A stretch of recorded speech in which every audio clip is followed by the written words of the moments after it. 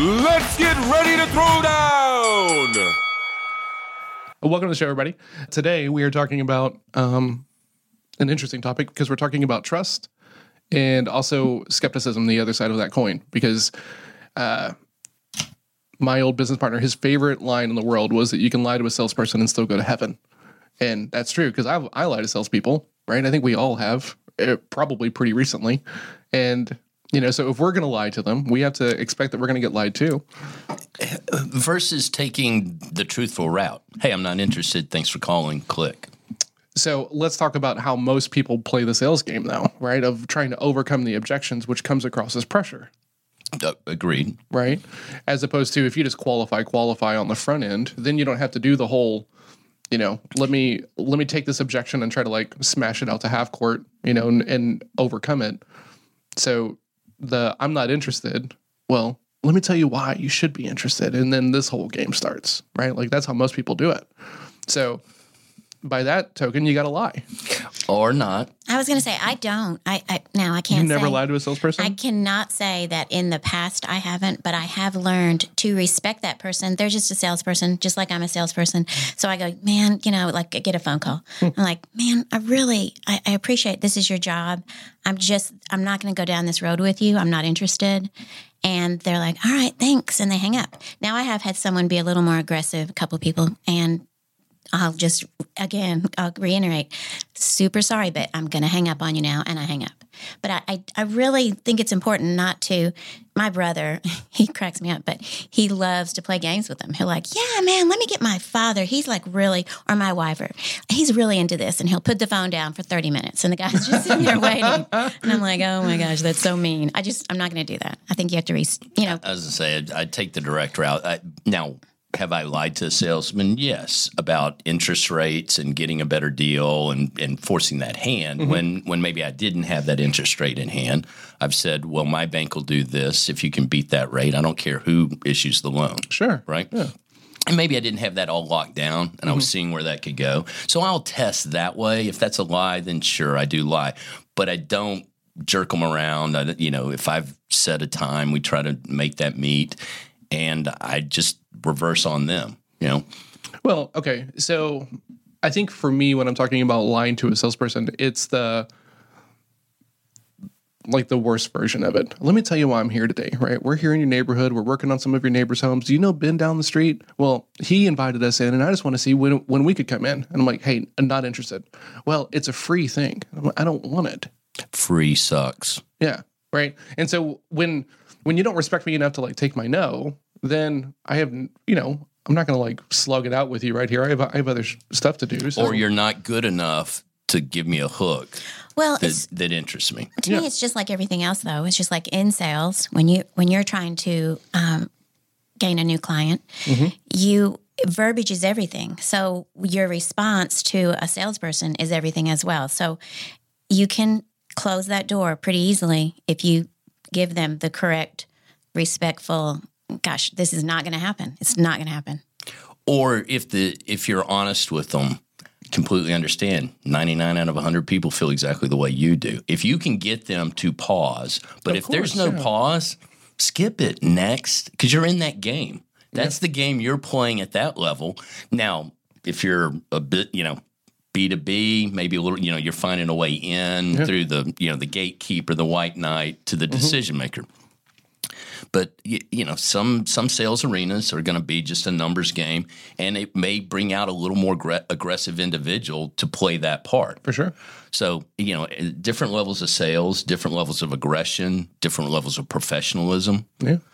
Used car salesmen all the way up to, IT guys that probably have a real client because, they've sent out feelers or whatever that marketing program is that already hooks a warm lead.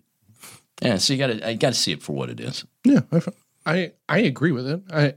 I don't like the idea that I will sometimes like fabricate a reason like why it's going to be a no whenever I've just like made the decision. But I just don't really want to deal with someone who's going to try to put like a full court press on me to get me to a yes whenever it's like, look, I've already said no.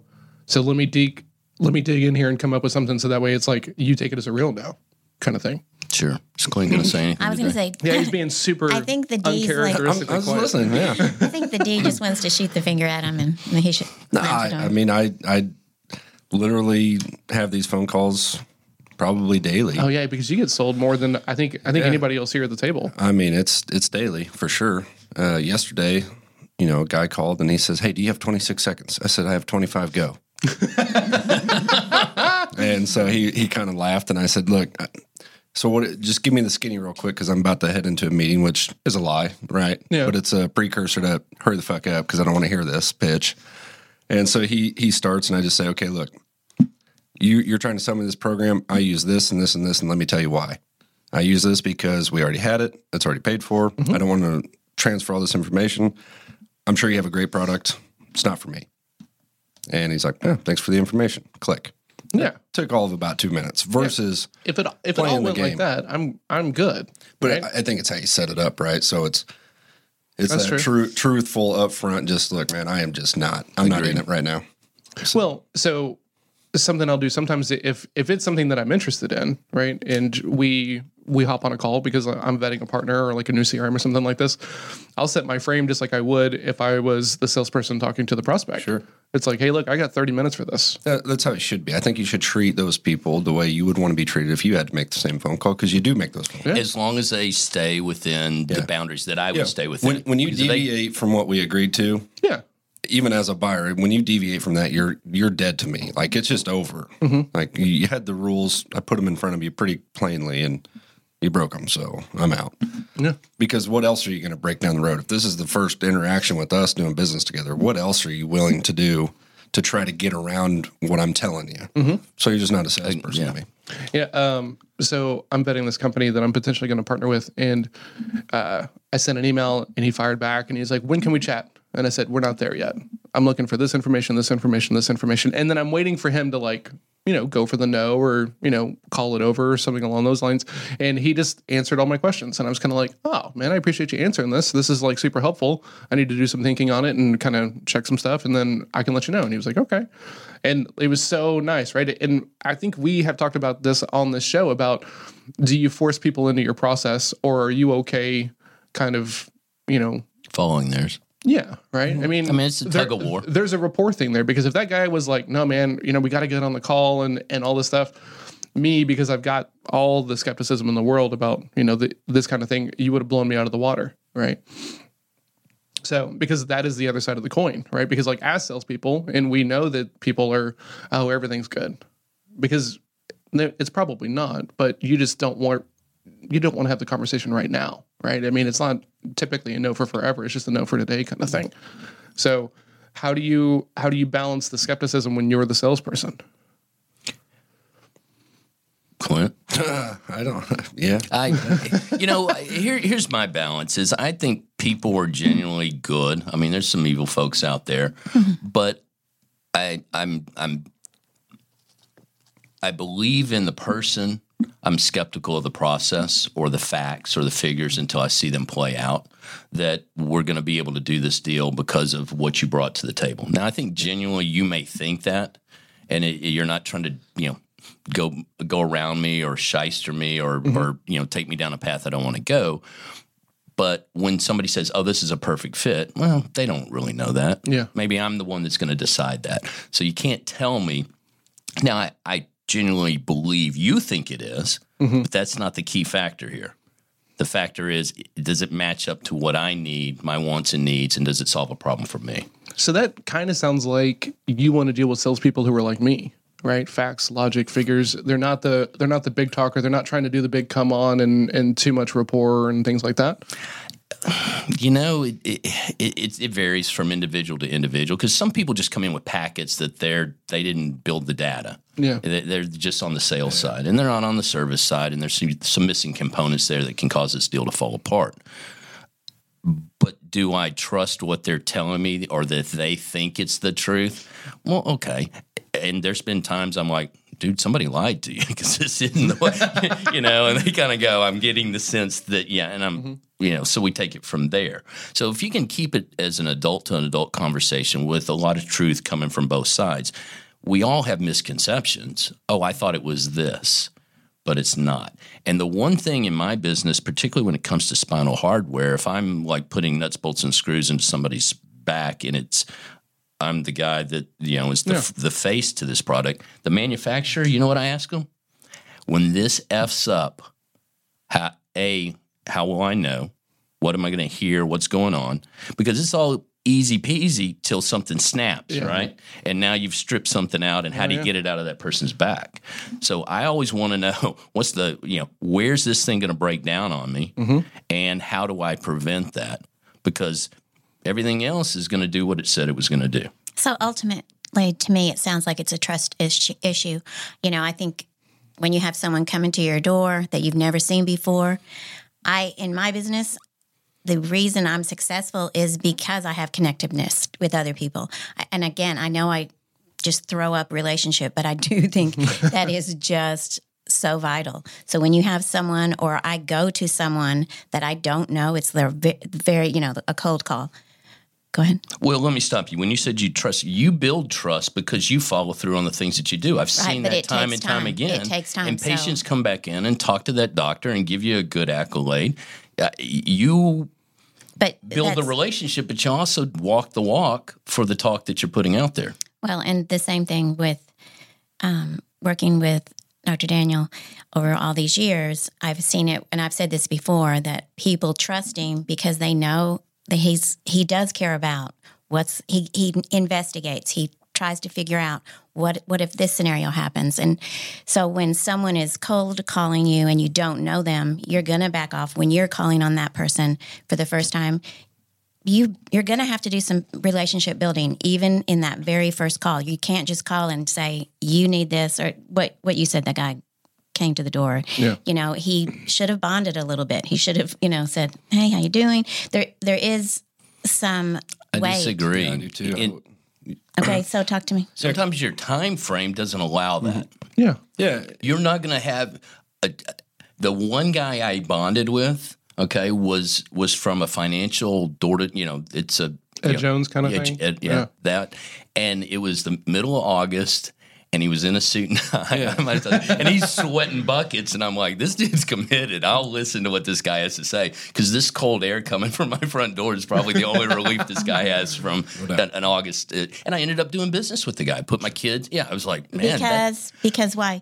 You had, maybe it wasn't trust, but he had weight in that he was that he's out there slaving it in the middle of the day on an August So to me, Saturday. It's kind of the same thing where you're giving, but Clint, you want to argue to that as well?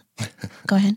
No, I mean, I look at those guys, and when you said that situation earlier, a lot of people like to either just slam the door in somebody's face, which is just completely rude, which is terrible, right? It is terrible. I hate rudeness when it comes to stuff like that. Mm-hmm. Give the guy 5 minutes. Now, there is a boundary, because this is my home. You are on my property, that maybe I don't want you there. I do have kids and protection stuff. So you have a boundary and stuff. You shouldn't cross this line, sort of thing. So there's I've had those people come up and they knock on the door and, hey, do you have 20 minutes to talk about home security? I'm like, no. I mean, I probably do. It's in my waistband. But I'm literally watching the Alabama game, and this ain't happening. Sorry, bro. But what I usually say to them is, hey, I appreciate the fact that you're out here, like Doc said, beating down the bush, and it's got a Saturday morning, tough fucking job, Yeah. So I look at that and I have a little bit of compassion for it and say, hey, sit down on the porch swing, and you're more than welcome to practice yours. I'm not buying, but you're more than welcome to run your pitch by me if you want to get a repetition in. Look at you. Very nice. I like that. The teacher. And sometimes, Clint. well, and it's not even that. It's the quickest way to get him off my porch, because if he knows I'm not going to buy, but he's going to run through his pitch really quick, what do you think? Man, it was pretty good. I'd change this and this. If it was me, it works better on me. All right, have a nice day. See you later. Here's a card in case you ever think about it. Great. Took 2 minutes. I like that. So. I think that most of the times that I feel like, okay, I just want out of the situation, it's when it's these cold knockers, and they come up and they want to give you the insulated windows or the roof inspections and stuff like this. And it's like, the thing that comes down to is like, you've interrupted my day. I've got something else going on. This is not the top priority for me. And they're trying to sell the whole thing. You right? are a C, and that makes some difference too. Well, maybe, but I think right, because we all know that if you're going to be cold calling or cold knocking or doing any of these things, like you're just trying to sell the appointment, right, to like come back later, and you're trying to sell me on this idea that I should let you up on my roof and through my house on the roof. Come on, man. Come on. That's a fairly big ask after knowing you for like all of 3 seconds. Why would I let you do that? It's like the home security guy that pulls up in a Chrysler in your driveway and gets out in sweatpants and he's like, "Hey, do you trust me to wire up your house with security?" No, I don't. Joan, your name's Mike and it's Mike's Security. No thanks, bro. So back to my point, it is a trust issue that you have to, and it does matter how you respect someone and you give them a moment. It does matter. Sure. And I also think if you're out there, if you are that guy, right, beating down the doors, because look, that's a way to sell. I think you need to be honest with yourself and be looking for some pain and get the truth out of people, right? When they tell you the truth, trust that what they're telling you is, this guy obviously doesn't want to talk to me. That's fine. Yeah. Leave a card, whatever you do, because he might stick it on the fridge. And hey, if you're selling, roof repairs and the storm comes through, just because you drop the card off and you're on his fridge might be the guy he calls when he needs you, right? Yeah, agreed. And that's important fact that you just brought up too, that don't burn a bridge. So if you're, of course, if someone's coming, you're not burning a bridge with that person necessarily. But if you're in sales and you act like if someone doesn't do what you want them to do, don't burn bridges. I honestly think the best door knocker people that I've ever done business with is like the AC repair guy that literally walks up, "Hey, just want to let you know I work in your area. I'm right here down the road. Here's my card. If you ever need anything, give me a shout. Absolutely. Thanks for your time." Boom, gone. And I've used those people. Yeah. I've met you. I know your name. I know what you do. Now, 6 months later, I need AC work. But the bad side of that coin, right, is that if you're that guy's boss, right, you're not getting any feedback. Yeah, you're not getting any feedback, and you're caught in the paradigm of hope. You're hoping that these people are going to call you and stuff like this. So it's not the best. But what you're out there shooting for is contacts, one. But the other side of it is if you knock on enough doors, if that's your business and that's your business model, you're going to hit one that somebody that day's air condition just went out. Yeah. Right? That's your sell today. That's the number that you take back. Right. And I've lived on the sales side of that, and I've also been on the consumer side of that. Mm-hmm. I think there's a game plan that you can put together for whatever sale you're trying to make that does two things: builds trust and minimizes skepticism. And however you do that, depending on like the skeptic, like Mike's, AC repair, right? And instead of one of the bigger names. Sure. But if Mike is ever present in a geographic region that's not too large and he can get some exposure, then he gets some credibility. And people like to see credibility, whether it's that they heard it in your voice or referrals. And you can build credibility in a New York minute. You come sit in front of me with a problem and I say, "Not sure, but I really think this is what it is, and it might have been overlooked. Let's go do this test." Depending on the severity of the issue, man, the patient's going to go, "Oh, I don't make any promises." But again, it builds that credibility of maybe this was what was missed, or I know exactly what you're having. I completely understand. Have you thought about this? Wow, See, no. That sometimes drives me nuts, right? Because like there's too much of like the forced rapport. "Oh yeah, man, I know, right? I know exactly where you are. I've dealt with this as well." In the back of my head, I'm like, "No, you don't. Come on, you haven't, but this happens a lot, right? Because they're like, build rapport, and there's like a bad way of building rapport when you're coming across as fake. But we use diagnosis codes in medicine, man. It is as factual as we can try to make it within a certain dynamic of you're a male, she's a female, but you both have bicep muscles, right? And so you can really, if you're saying I'm skeptical of the physician, I disagree, because we're running just a straight algorithm, nothing more, nothing less. There is a wordplay there that you got to be careful of. Is I know exactly. You got to get rid of that word. That's exactly. what I say. I didn't say exactly. So, and to your point, so I run into this in my business a lot. It's like somebody comes to me with this huge. It's the biggest problem they've ever had, and you got to remember that's they, not you. Yeah, right? It's important to them. So you got to take yourself out of the equation. Urgent and important to them. And showing empathy is something that doesn't really resonate with a C, right? And sometimes not with a D. Oh, but no. I want you to have your facts. But I can't get them till we have a conversation, and I'm saying, yeah, I understand exactly. So it's clarity I'm providing. Yes, I understood. With somebody like you, absolutely, I see you coming. So when I sit there, I start asking you questions and put it back on you to tell me more information. Yeah. And remember, pain doesn't count. Because you got a headache and I have a headache. Who has the worst headache? I do. It's in my head. Yeah, I'm feeling absolutely. Yeah. Well, and that's the thing, because you were talking a moment ago about diagnosing the problem, right? Because if you walk into a doctor's office and you're like, hey, I have elbow pain, and he just like, slides you a script and says, okay, cool, like go take care of it, you're not going back to that doctor. Yeah. Right? Unless it's a really good script. Here's some narcotics. Keep it coming. You're like, I'll be back next week. Thank you. My knee actually hurts as well. Oh, yeah. Right? Because, in those moments when you have pain, like you want someone to like listen to you, right? And to diagnose the problem, right? And I've seen you do this, right? You've worked on my back and everything else, and it's how long has this been going on? Like what have you done to try to fix it? There's a level of questioning that allows me to feel that you have got really good perception of like what's going on, as opposed to let me just fix your, hey, you know what? Shut up. I know exactly what you need. I got it right here in my pocket. How about I just give this to you? Yeah, and I blow that guy off. Yeah, I do as well. For me, it's the way you build trust. Since we're talking about trust, for me, it's sitting in front of the customer and I hear, hey, this is our biggest problem. My entire AC system doesn't work. And I look at it, and like I said, it's their biggest problem here and now, and it is painful for them, right? The only way I can help build trust, or the way I do it, is to say, look, man, this is a pretty bad situation for you. You got a, let's say a hotel full of people without AC today. This sucks. But if it makes you feel any better, a lot of people have had this problem, and we've helped a lot of people through this problem. It's similar to one we did last week, right? Things like that. So it just kind of helps, like, okay, good.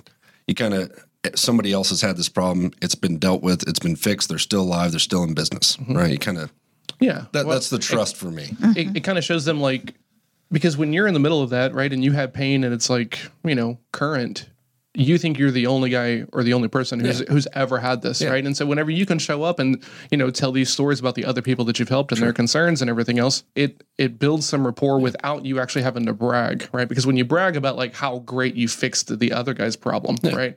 It becomes... Ooh, you're going out on a limb there. Yeah, absolutely. Yeah. But because at the same time, you might get some ugly feelings if that guy has been competing against that other business for a long time. So when I'm building that trust with those people, it's really important to know that you're going to take care of them.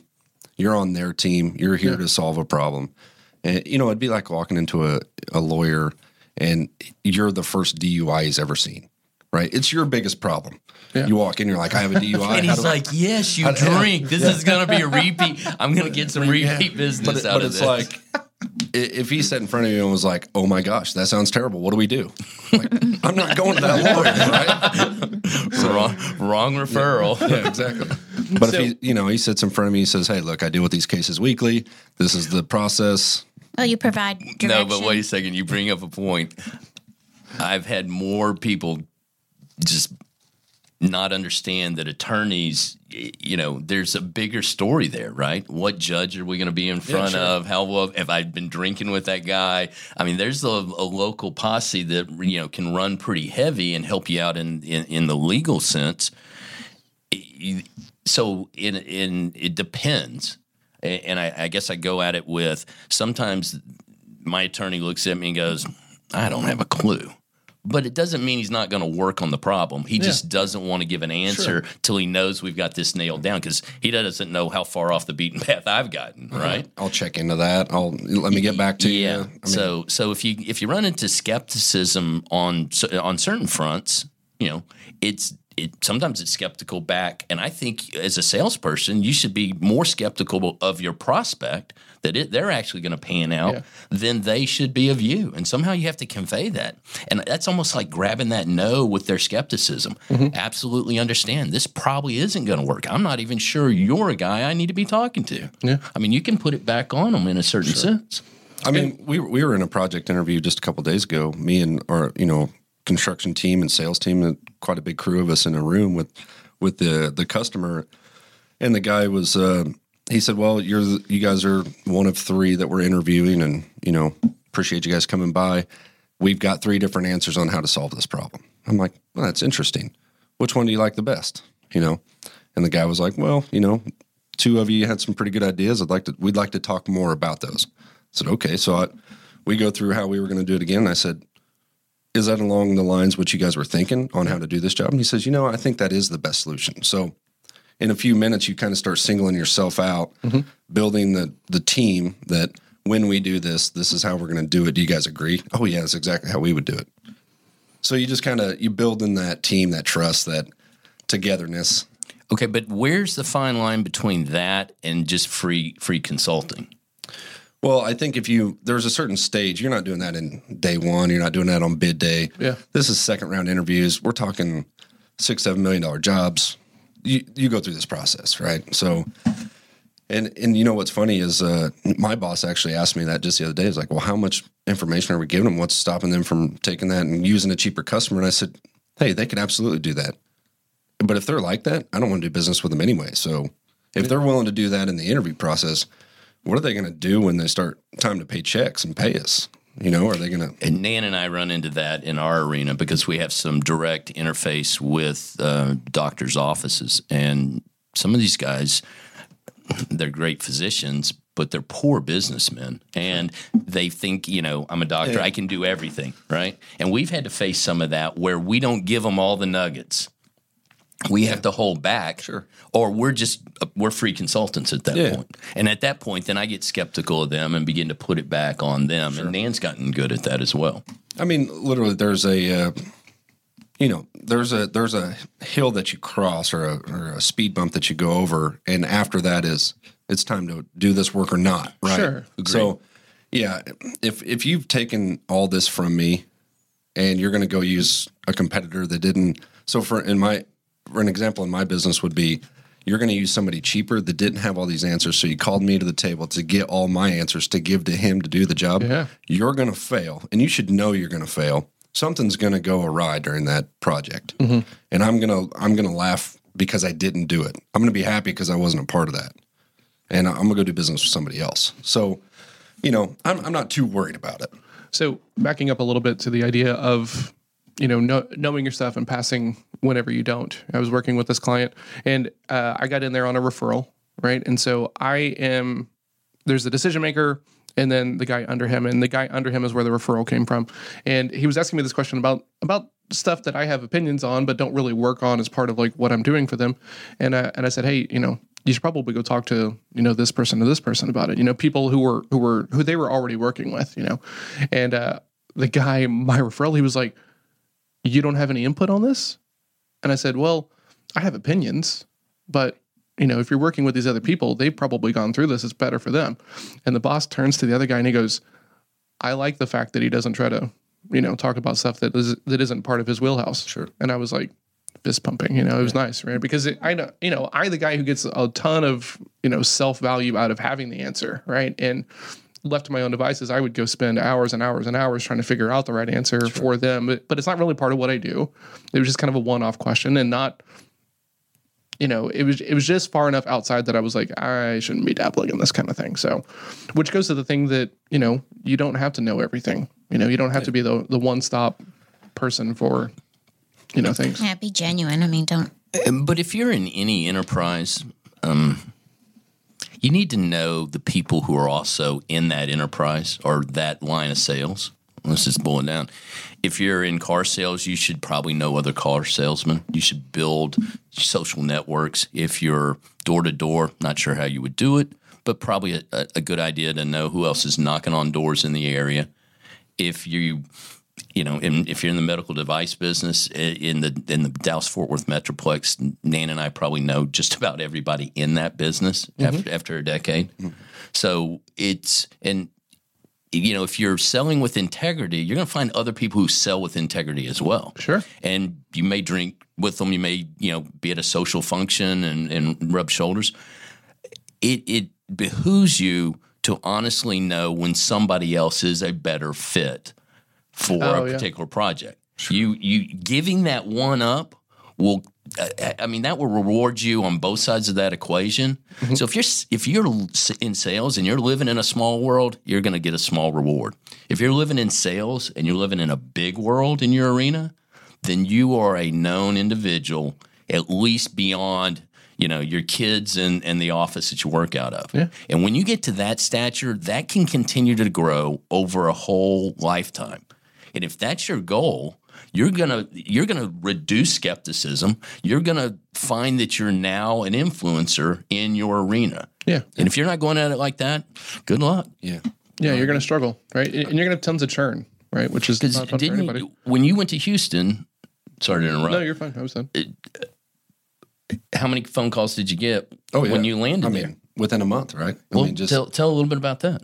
I mean, as far as other jobs and stuff, yeah. I mean, as soon as I was telling Doc yesterday that as soon as I landed, within a month of me being in that market, in a new position, new market, new company, all the competitors within that arena just boom. I was getting LinkedIn messages and phone calls and emails and hey, I got a better offer for you. You need to be over here on this team. I don't even know them, right?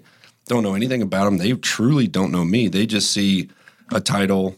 In age, they've met me at a social function for 5 minutes. Hey, that guy's fun. We need him on our team. And I mean, that is so true. It happens all the time. I get calls all the time from people going, "What are you doing? Are you still doing this? And are you interested in this?" And what's your answer? My answer? Answer's maybe. I'm about to drop the mic here. So we can talk later, not on my working hours. But no, it happens all the time. And this morning, it happens to everybody all the time. So I'm driving in. I was telling the guys, I was driving in this morning and turn on my radio station I always listen to, and two of my doctors are going off on, they're doing just a radio show, I guess. And they're talking all about their business and putting some other guys under the bus. But I thought, man, having this information is so fantastic to go in to see them and say, so, just getting to know people. Don't burn bridges. Be mindful and respectful of people. Dr. Daniel, you were about to talk, and I just kept talking. No, I'm like, I'm still wondering about those other authors. That happens to you all the time. It happens to everybody. I like what you were saying earlier, though, about just kind of being, if you don't have anything to say, be quiet type thing. And I think that, to me, builds a lot of trust and a lot of conversations. And I see it happen. In construction, we do job walks for the bid process. You go see the site with the customer, and he may have you're literally walking with your competitors, so you know who's there instantly. You know the three other people you're bidding with, and you're literally walking through the job. Everybody, so you're in the same group. Oh yeah, you're in the same group of 10 people walking through. Let's say a school remodel, and you're literally walking through there. And I watch it every time. Some guy. Sales guy from each team will try to pull their 5 minutes. But that's when you step on the guy. You step on the guy's shoestring. He's got to bend down, and then you catch up to the little progression. And you're like, "Hey, why he's back there?" But I mean, I listen to them guys. Sometimes it works, right? Sometimes they build some really good rapport. Hey, you grew up in Kansas. I grew up in Kansas, and I've been to Kansas. Yeah, and you just kind of watch that thing happen, and you think, okay, but this guy's not going to shouldn't buy $1 million job because they grew up in different cities in Kansas, right? So, but you say that. Hold on, real quick, right? Because the college thing is such a huge. No, what I'm saying. So many things. What I'm saying is that you didn't lose the job if that happens. That's what I'm saying. Don't try to one up it and go over there. My grandma grew up in Kansas. Just let it happen. They're trying to build rapport too. Look, if they're at this stage, I have to tell this story. Yesterday, I was at my brother's office, and he's in construction as well. And he has this big whiteboard on one of the walls in his office, and he has 10 names. And I was like, "What's that about?" And he goes, "Those are my top 10 vendors." And he said, "When I know one of the vendors are coming to my office," he said, "I write numbers by them. And it's never in order." Yeah. And they'll come in and go, they'll see it, and every time they see it, and he said he never puts, I shouldn't tell a secret, but he said he never puts a 10 at the guy that's coming in. It's usually a 7. And the guy's like, "Why am I a 7? And he's like, because you're not a 1 or a 2 or a, and you don't. That's good. I mean, And he said it's just so competitive. it is. Yeah. But he said it's a joke. So, to his number one guy, he's never going to see he's a number one. I mean, she said it's not going to happen. I mean, it's kind of funny because I have a similar process where I do it with business cards. So I have behind me on my desk it's a huge pile, like it's a knocked over pile of business cards, and then I have neatly stacked business cards, and they don't mean anything, right? It's for looks. And literally, when somebody comes in and hands me a new business card, I look at it and I just throw it in the pile right in front of them. I'm like, thanks, and I throw it.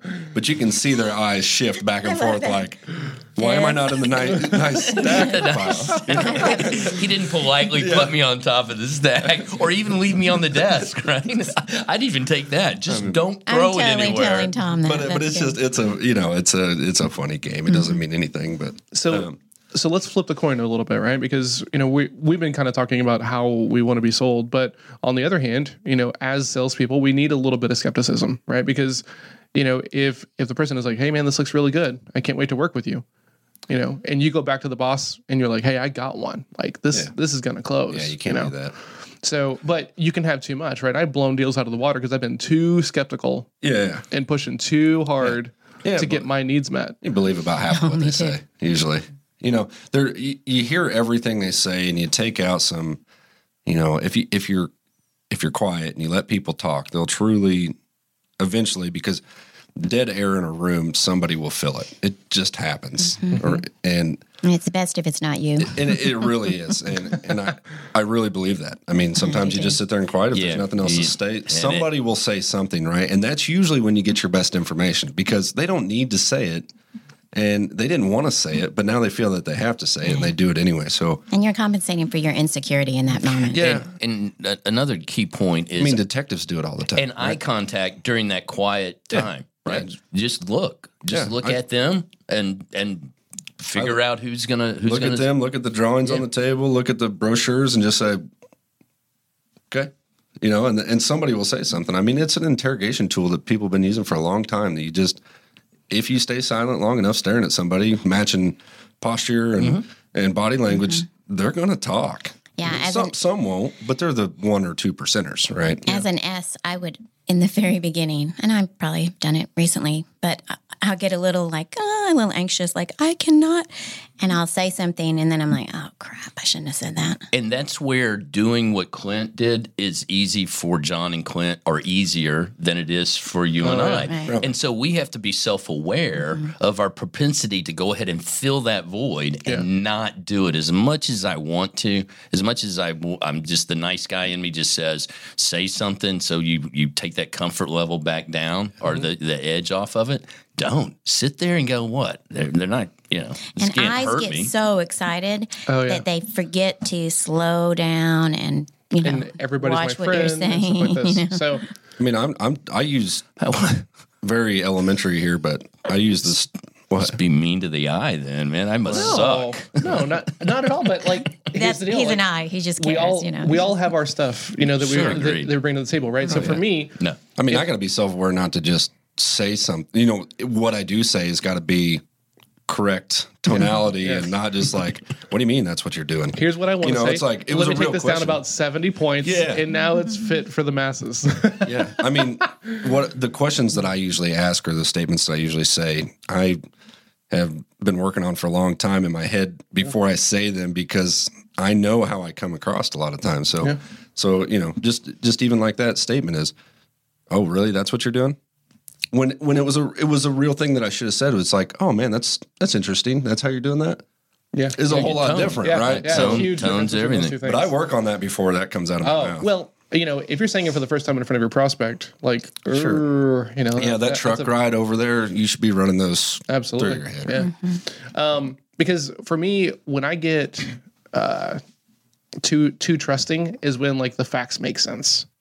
Yeah, right? Because I'm like, because you justify them to yourself. Oh yeah, I'm like, there's no way. Good to know. There's no, John. There's no way that this guy's going to tell me no because of this and this and this, and then I'll get a no, and I'm like just pissed off about it, right? And so now I am too skeptical, right? I took this sales assessment for skills, right? Not personality stuff, just sales skills, and I came back as like not a good fit because I'm just too skeptical of people. Like it was off the charts. It was like John is. What was it? I mean, I'm kind of curious about the test. Do you remember the name? I do. Do you want to talk about it on here? Why not? If it was a good test, and, Yeah, I mean, it was, again, that's that whole, It was pretty good. So it was called Outmatch. Outmatch, right? And I took it because I was thinking about, maybe it's something that we should be offering, right? Because there is the disc component to this, and this is super important, obviously, or else we wouldn't be here talking about it. But over and above that, you have skills, right? How much urgency do you have? How much, how good are you at following a process? And these other things are not, black and white on disc because I can build rapport as a C, right? I can have conversations. I can go insert myself into conversations and things like that. So it's meant to measure those kinds of like soft skills that happen in sales roles. It was pretty awesome. But my skepticism was just off the charts because at this point I've been kicked in the teeth and, I just don't trust people. Okay, so that brings up a point. So is skepticism from getting your teeth kicked in too many times, or is it inherent into? It's a natural. Yeah, I was gonna say I think it's natural. I was going to say it's different. Because it's natural for me too. I'm naturally hateful and skeptical right off the bat. Hateful? Hateful. Wow, that's a good word. That's our word of the day. Hateful. I mean, I'm serious. I usually go into meeting somebody. I'm like, all right, let me see this guy do this a couple of times to see the consistency, and the consistency is the truth. When I take notes, like Nan's notepad here, every meeting that I go into looks like that at the end. The way I pull the truth out of it, and this is the way I do it, I put a star every time somebody repeats something next to a bullet point, right? And sometimes you end up with 7 stars next to a line item. But when I review my notes, those things that have stars by them are usually the truth because it's been repeated. It's important.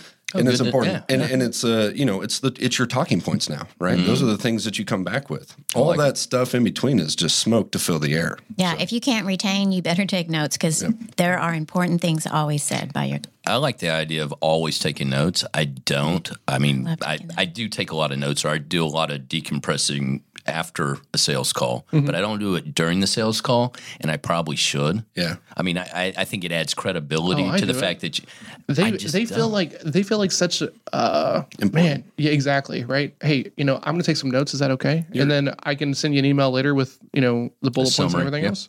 Yeah, people love that. My problem is so important that this guy wants to take notes and that way he remembers it. Yeah, right. I mean, everybody loves that. Can I ask you guys? I'm going to ask you guys a question. I'd love to get some feedback from everybody on this. But when you guys sit down and like at the doctor's office, you're meeting, let's say 2 doctors or a doctor. Do you guys sit across the table from everybody? Do you always put your team across the table? Have you guys ever thought about that? I have, and we don't. Meaning, okay, where are you going with this? Well, I mean, sometimes it's just one-on-one, right? And that's, of course, you're going to be across. So sometimes it's, when it's 2-on-2, or like the other day, it was like 5-on-5 or 4-on-4, whatever it was. We spread out. So it's like their guy, my guy, their guy, alternating. Well, and the reason I like to get on the other side of the table is when I feel like we're all equals, right? Equal, just partnership. And I also get to see their notes. Like, that's really important for me because you sit across a conference table, you can't see what they're writing. Look at you. Yeah, just a little sneaky, espionage, I guess. But but I like that's when to you're see, like scooting the chair over. Because if a buyer is taking notes on me, because that happens, it happens a lot probably. If they've called you to the particularly table. In your industry, right? Yeah, especially mine. Because you got a lot of moving parts. Absolutely. So they're taking notes. And if it's important enough for them to take a note on me as the provider, it's probably really important, right? So you don't always, I'm just saying you don't have to sit, it's a little trick. You don't have to sit across the table unless they tell you, And I always ask, can I sit anywhere? Oh, yeah, sit anywhere. Okay, I'll sit next to you then. But I do. Sometimes I sit at the head of the table in their own conference room. I mean, just an interesting little thing. That's a ballsy move. I don't know. You said sit anywhere. But it's, trust thing. It's just some little ticks. And you can get a feel for how you need to play that as you walk in the room. I don't like to meet on their turf.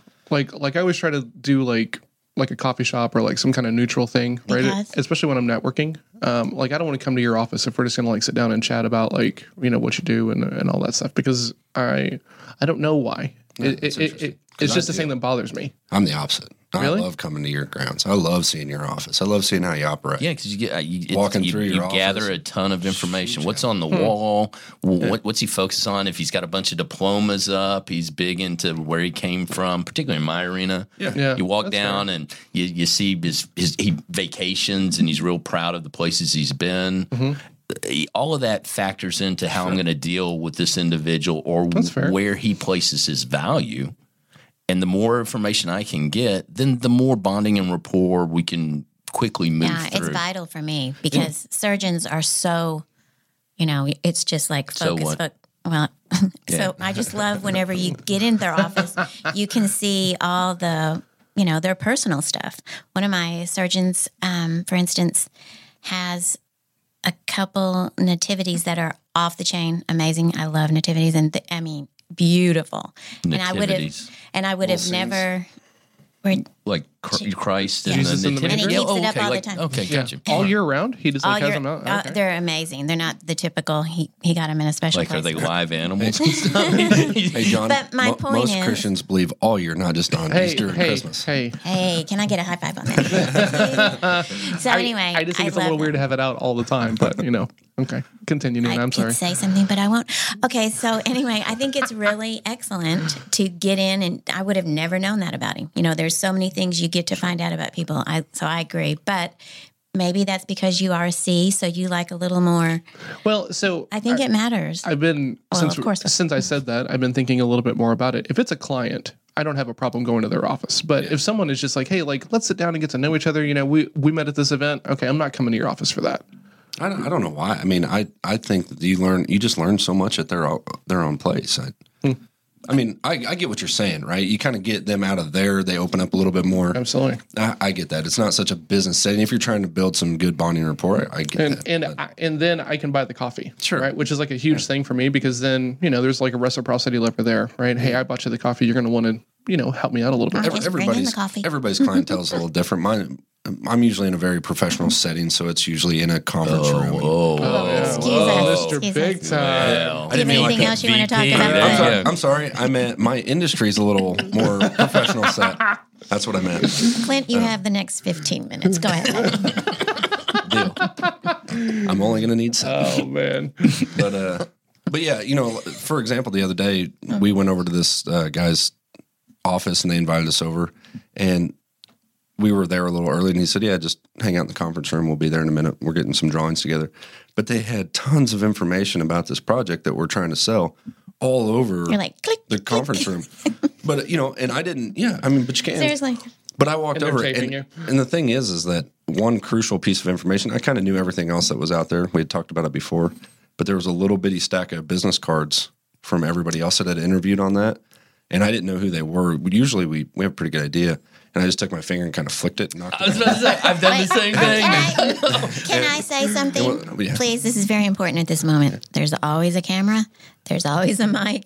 Oh my God. Oh, I don't care. I didn't do anything illegal or wrong. I just I do the you same let me thing. in the room. If I go into a doctor's don't office share. and I Don't get share there, this, first, Dr. Daniel. Oh my God. I see other brochures from other people who are bringing. I products never in do there. this. absolutely. And He doesn't really either, I don't think. I don't go messing snooping. with their stuff, but You I left it look out.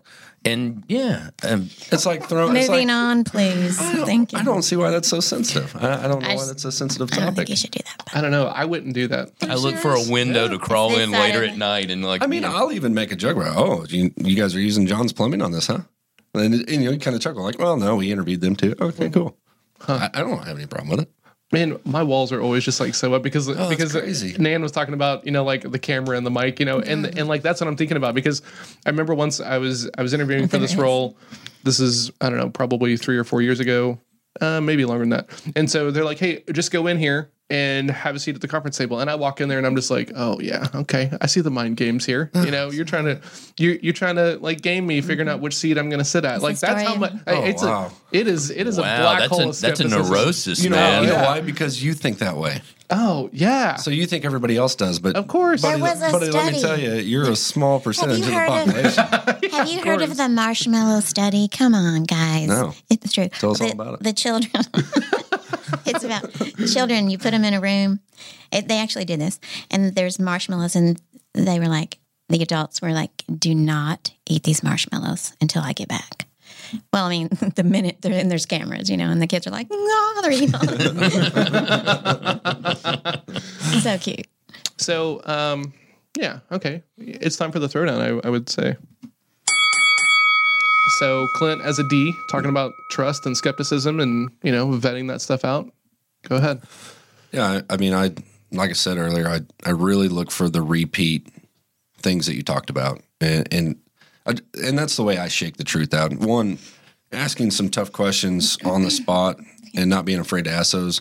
You usually get some pretty real answers because it catches them off guard a little bit. They haven't had time. They didn't prepare for you to ask that question maybe. So being okay in your own, skin to be able to ask a tough question and really don't ask it to ask it and look for the answer in all sorts, right? Sorry to hop in there, but yeah, that's a nugget. Yeah. And, like I said earlier, the note-taking thing, once you repeat it or, mentally take it down, once you've repeated that 3 or 4 times, that's kind of the hot topics. It's probably the truth that they talk about, when somebody says, we really love safety here. Safety is paramount. Safety is key. Safety, safety, safety. I'm putting stars next to the word safety a couple times. That way, when I interview again for this job or whatever, you walk in with a safety vest and a hard hat on. That's every Saturday night for Clint. Yeah, absolutely. Yeah, village people. Right? There you go. But just the trust side of it is you kind of gotta let the smoke clear, pick out what things have been talked about a lot and what really meant, what language they reacted to, So, and the skeptical side is really, for me, is just I go in a little heavy and I'm a little skeptical of everybody right off the bat, which I think kind of helps me out a little bit getting the truth, right? I don't believe everything they say and I don't chase everything that they say. And so being a little skeptical is not bad. I would agree with that. Okay. Al, for eyes? I give everybody 100 points when they start out. I don't know any side of this equation. I assume you're going to be the person that you present as being, but I'm skeptical of facts and figures and the design. And it can be because you don't know any better. But if you own anything that doesn't match up, then you keep the trust. If you start trying to avoid the hard questions or the problem areas just for the gravy, then you start losing your value in my eyes real quickly. And then if you ever tell a lie, if you ever blatantly try to do something that's off the reservation, you're dead. Never, ever again. Because there are other people. Yeah. I don't live in a one-horse town. We don't need to do business. Good luck to you. Get the F out. That's a good point. Oh, wow. Okay. Nanette, the polar opposite of Al, I'm sure. Go ahead. So I just think it's really important to do unto others. So I'm responsible for my actions completely. I'm going to reap that, whatever my actions are. But how other people act towards me is pretty much on them unless I've done them wrong. So I try never to do people wrong. I don't say I don't, and I have. And trust me, I'm not a saint. But I think it's really, actions are very important on my part. Okay. I have a lot of skepticism, as we've talked about. And I think that most of these do, right? Because, facts are more consistent than people are, right? So I also kind of, when I'm selling, kind of figure that assumptions don't help me. And I love to make assumptions because, once again, I want to be the smartest guy in the room. So what I default to is digging in deeper, right? Asking the question to make them clarify the things. That way it becomes the same that we actually have out there in the air between us, right? I really like this. Okay, why? Right? And then when they have to verbalize it, to me, I'm like, okay, cool. Does this line up with what other people have talked about? So I think by default, I push more than I think anybody else here at the table does. Oh. And I don't think it's a bad thing. You just have to be aware of it because, I can't push on Al the same way that I could like Clint, there's different levels there. That hurts. One's weaker and one's stronger. Guess who's stronger? So if you're a C and you're out there selling and stuff and you don't I quit. And you're struggling with the trust thing, and you're you've been lied to a couple of times and you've got this jadedness and stuff like this, that's not helping you either. Okay, but get over it. Everybody's been lied to. Sure. Don't be Al and be Clint. Obviously. Good point. If just everybody was like Clint, Oh man, we'd be half would be dead, There'd and then the other half the world would be on There'd fire. be 40 really strong people on the planet. Well, that's what I was going to say. Because here's how this would happen: half would kill half, then half would kill half, then half would. absolutely. It would come down to two, then one. Right? Yep. Good luck with that. and there's only 2 because they haven't met yet. yeah. Well, they're looking for each other. Clint is a Highlander. Clint is married to an S, and thank God.